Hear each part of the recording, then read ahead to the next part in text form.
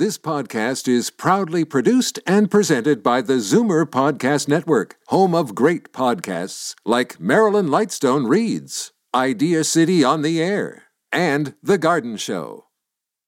You're listening to an exclusive podcast of Fight Back on Zoomer Radio, heard weekdays from noon to 1. You're listening to an exclusive podcast of Fight Back on Zoomer Radio, heard weekdays from noon to 1.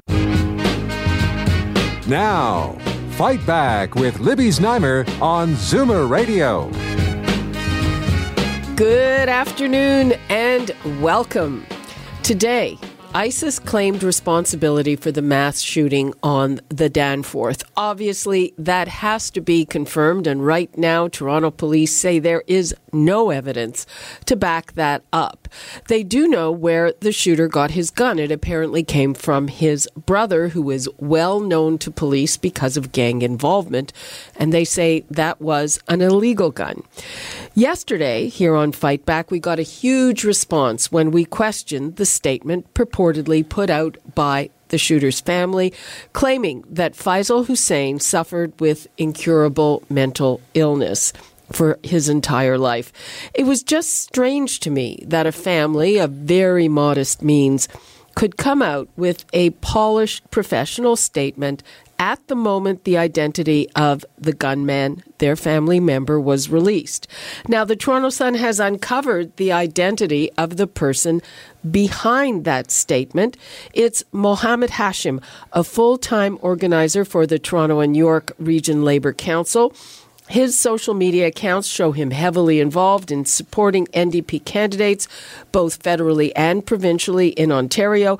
He's also described as a driving force behind the National Council of Muslims. He is described as someone who is reportedly committed to, quote, framing a new narrative of Muslims in Canada.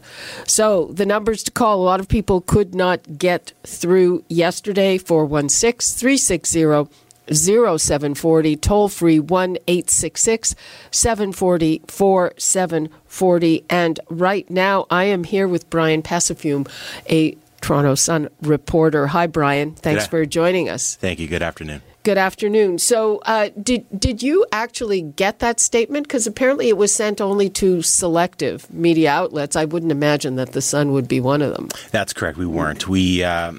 Anthony Fury, one of our columnists at the Toronto Sun, was the one who kind of tracked it down, because he came to question me at my desk yesterday and asked me where the statement came from, because I was working during then, and it just kind of materialized on Twitter probably about 5-10 minutes after the SIU released Faisal Hussein's name. And I had told him that I wasn't, I don't know, it just sort of appeared on Twitter, came out of the ether. He was able to track it down. He tracked down the gentleman who sent it out. We contacted him.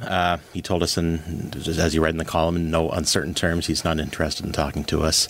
Took exception with some of our coverage, which is kind of sort of a ludicrous accusation, and it pretty much went from there. He refused to give us really any information about who the family members who spoke to him, or pretty much anything aside from what we had already. It's very interesting. I mean, it sounded like there was a great big family behind this. We know, some very tragic circumstances in the shooter's family. His father suffers with Parkinson's disease and is in and out of hospital. His sister was killed in a car crash, and his brother is now in a coma because of a drug overdose. So I believe he lives with his mother, and that's it. And you can imagine that, a woman in a very modest means immigrant family would not have put together that kind of a polished, basically, crisis media response. Right, and especially so soon after the SIU released the name. That was what kind of set off a few alarm bells with some people, especially since there was no real idea of where this came from. It just kind of appeared. Same thing last night when they released the photo of Faisal Hussein.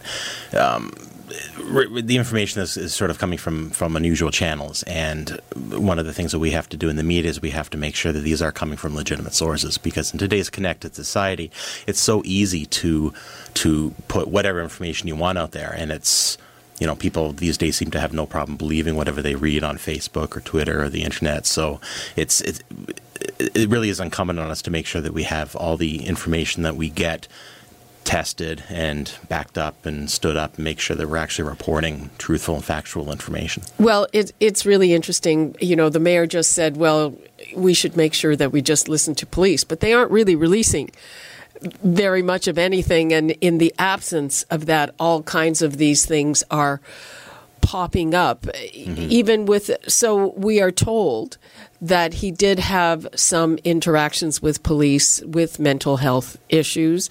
On the other side, we had people who knew him saying, well, he wasn't, he was functioning. Mm-hmm, mm-hmm.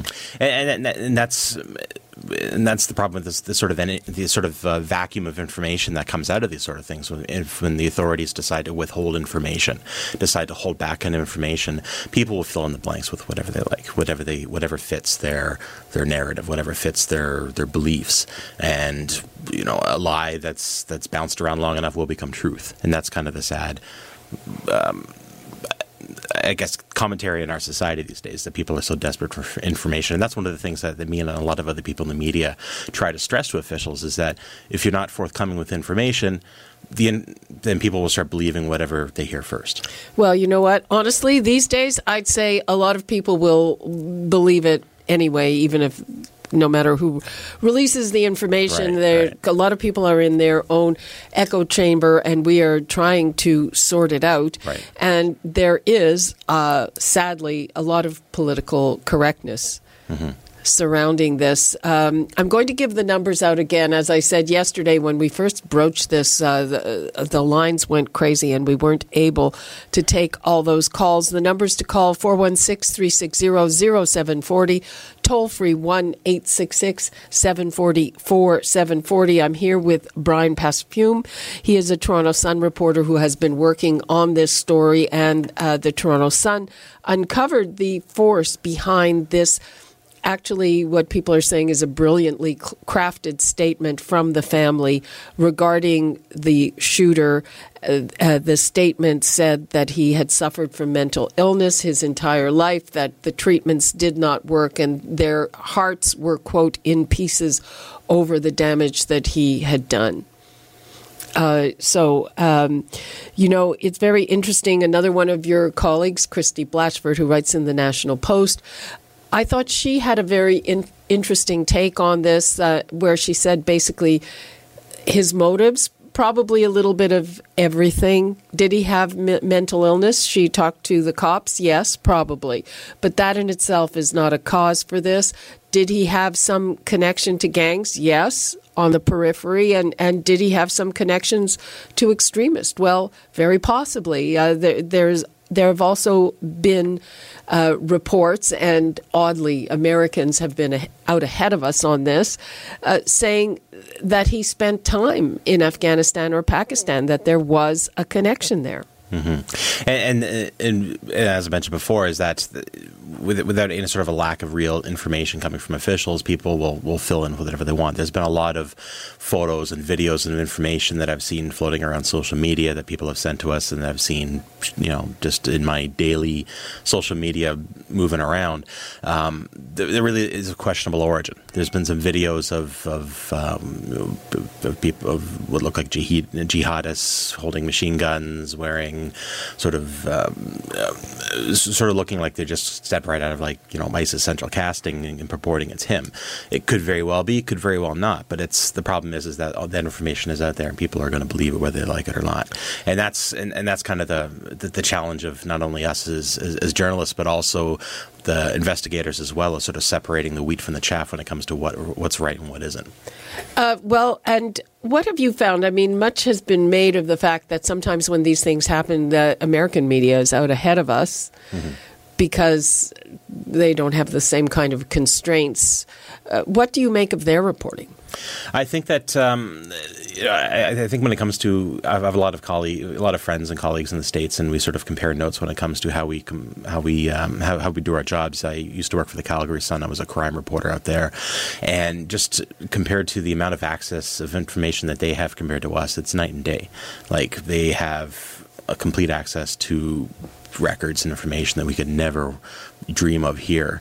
And at the same time, I think that a lot of the media here in Canada is kind of constrained as to what they choose to and not to report when it comes, especially when it comes to things like political correctness and ideology.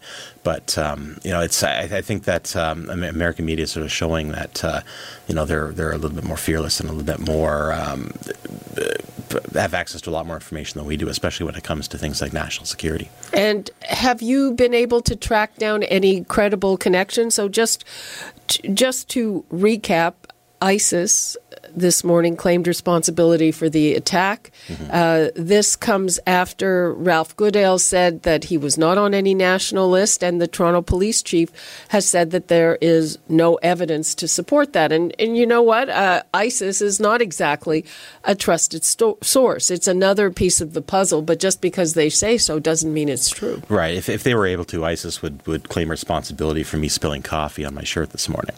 Anytime that there's any sort of a horrible tragedy like this, ISIS, and it's something that terror groups have done for a long time. When Al-Qaeda was big, Al-Qaeda would claim responsibility for whatever happened just because it fits within their narrative. It gives them, because people like you and me would see that, and we give it attention. We give them, it's free publicity for them, and them claiming responsibility is not a definite proof that they were involved. But at the same time, it's definitely one avenue that should be explored and not immediately dismissed for whatever reason. Mm-hmm. And have you been able to uncover anything on that note? Some of our other reporters have, some of their sources do suggest that he may have had ties. We know that he was investigated by the RCMP or law enforcement due to his visiting of some extremist websites and things like that.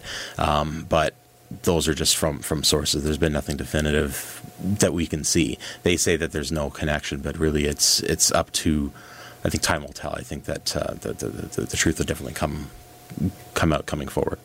Okay, let's take a couple of calls. We've got Susan in Toronto. Hello, Susan. Hello, how are you today? Fine, how are you? Fine, thank you. Just a curious statement. Does anybody find it odd that this young guy learned how to shoot a gun and had so much ammo? Even in the event that they're saying that he was has mental issues, how would somebody get a hold of all that? And is anybody curious on who taught him how to shoot a gun? Those are all very good questions. Now, the police have confirmed that he got his gun from his brother, who was involved with gangs.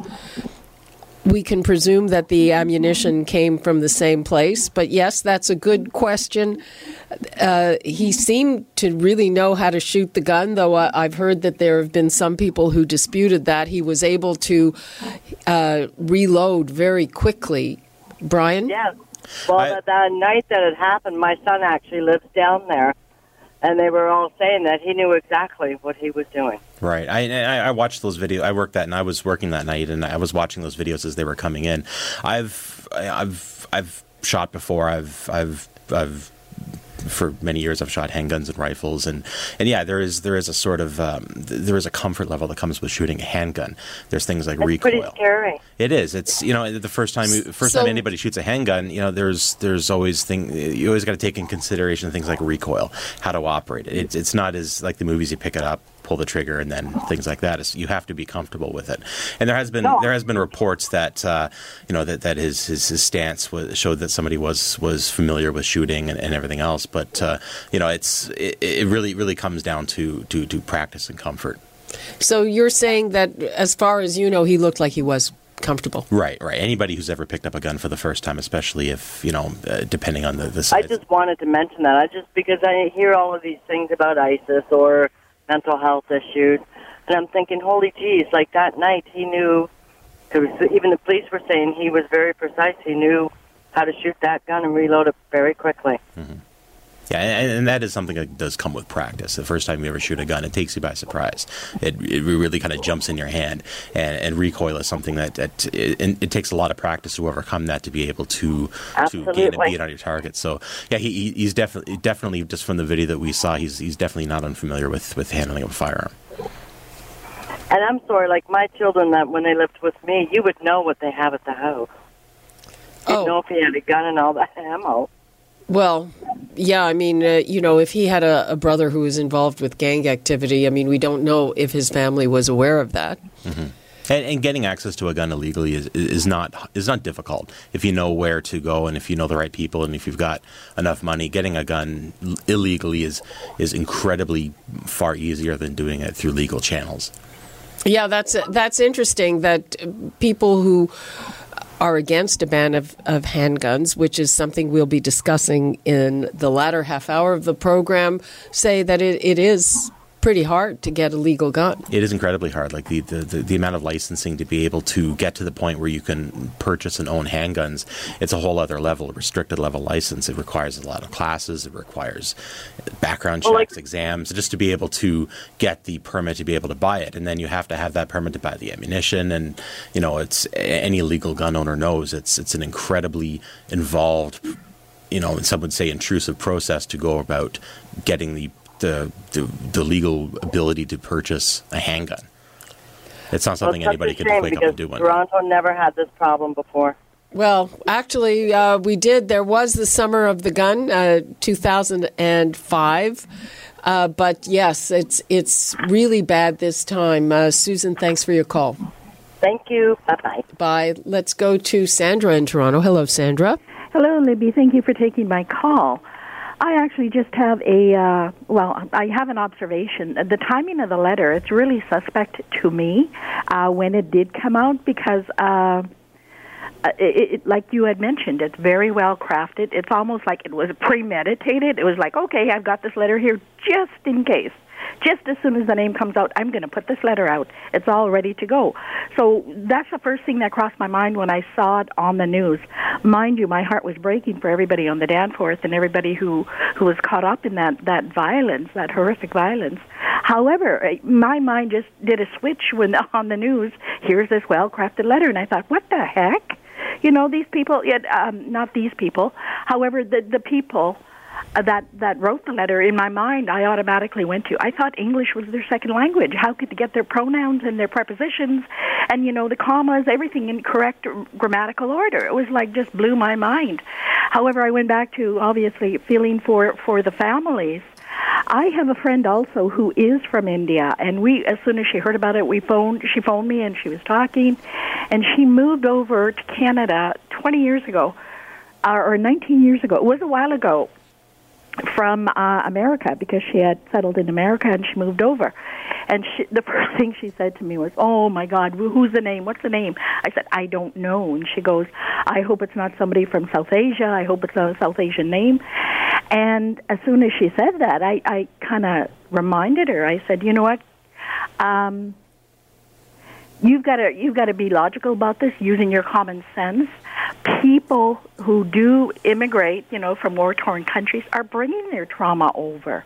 It's not like, the trauma just disappears once they cross onto Canada shores. We don't know. Do we know where he was born? I think I think he's Canadian-born, but that was one of the comments that came out of my conversation with my friend. So I'm just saying, historically, I mean, like, the trauma does come over with the immigrants. It doesn't automatically disappear. But the letter, again, it was really suspect to me. Okay. Thank you, Sandra.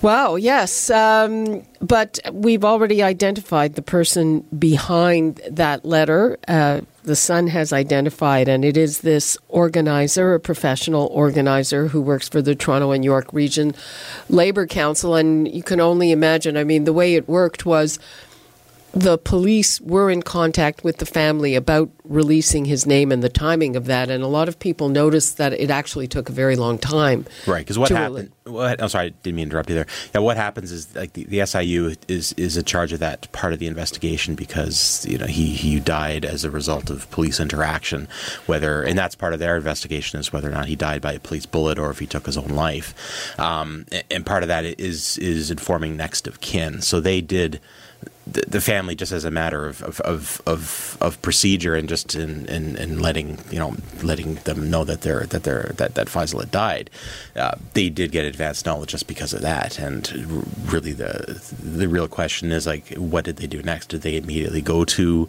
this PR person to craft this? Did he decide to do it on his own? Did he contact the family himself?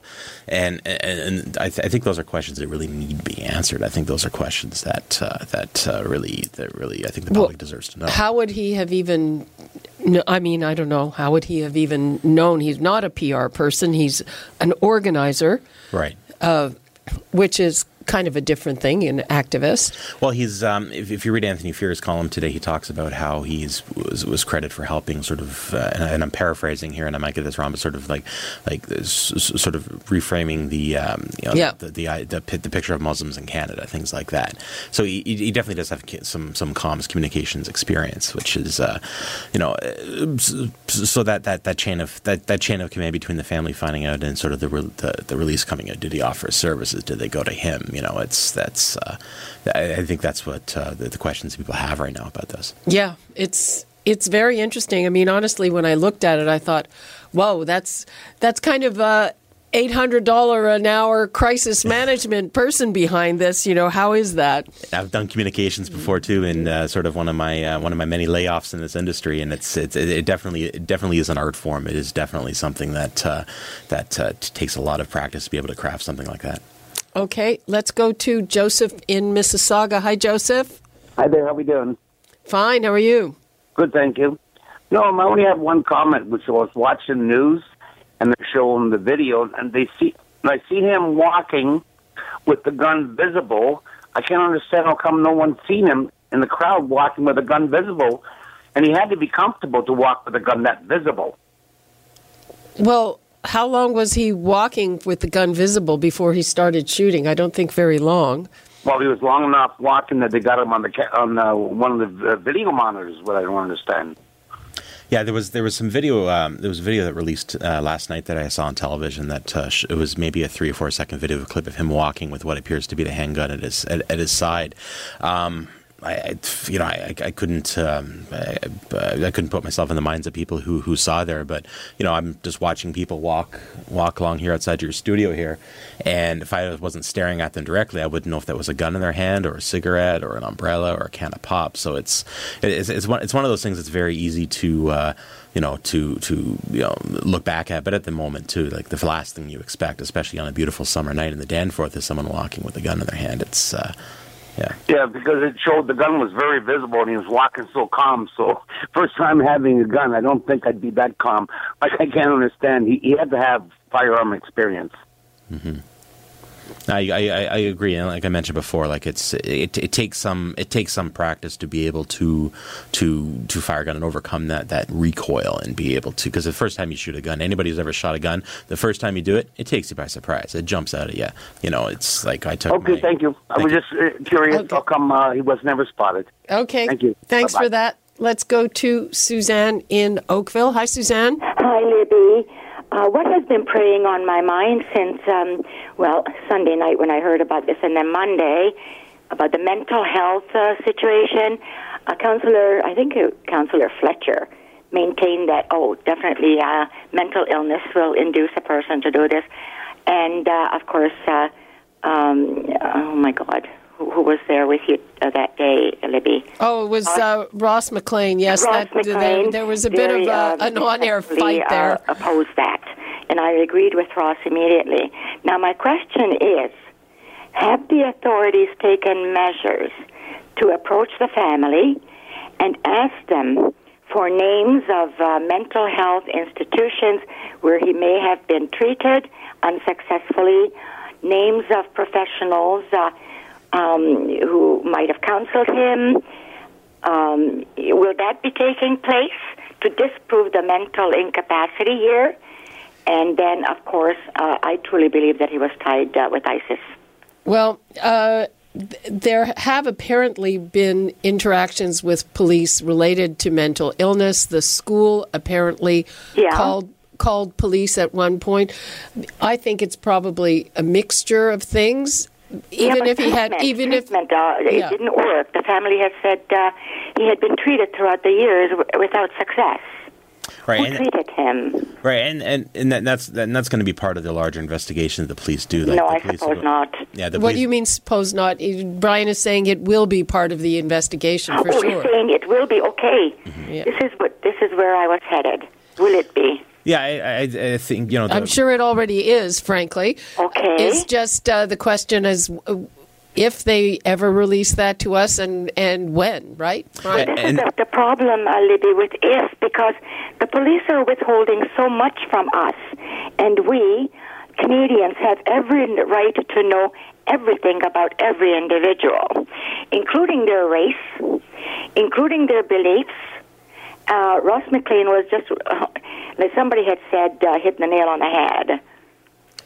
And we ought not to be, I don't know, we're like sheep, actually, unfortunately, here in Canada. Well, Suzanne, the other thing is that the police have to complete their investigation. Well, yes, and then once it's completed, just like with the Sherman case, nothing has happened. We haven't heard anything about that matter. This case will be investigated, closed, and we will hear nothing further. Well, let's hope that's not the case. Suzanne in Oakville, thanks for that. What do you say to that, Brian? Yeah, I think that the police will do the due diligence. I have every confidence that the detectives will do what they can to do that, and they won't, whatever information they will release, they have to make sure it doesn't compromise parts of their investigation, because we don't know what else that may encompass, what else that may involve in terms of other aspects of the investigation. Are there other people involved? Is there some sort of a larger thing? And it's most people's exposure to police work is watching a 60-minute show on TV. Sometimes these things take a long time to put all the pieces together. You're listening to an exclusive podcast of Fight Back on Zoomer Radio, heard weekdays from noon to 1.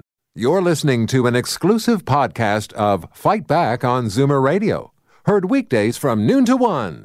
You're listening to an exclusive podcast of Fight Back on Zoomer Radio, heard weekdays from noon to 1.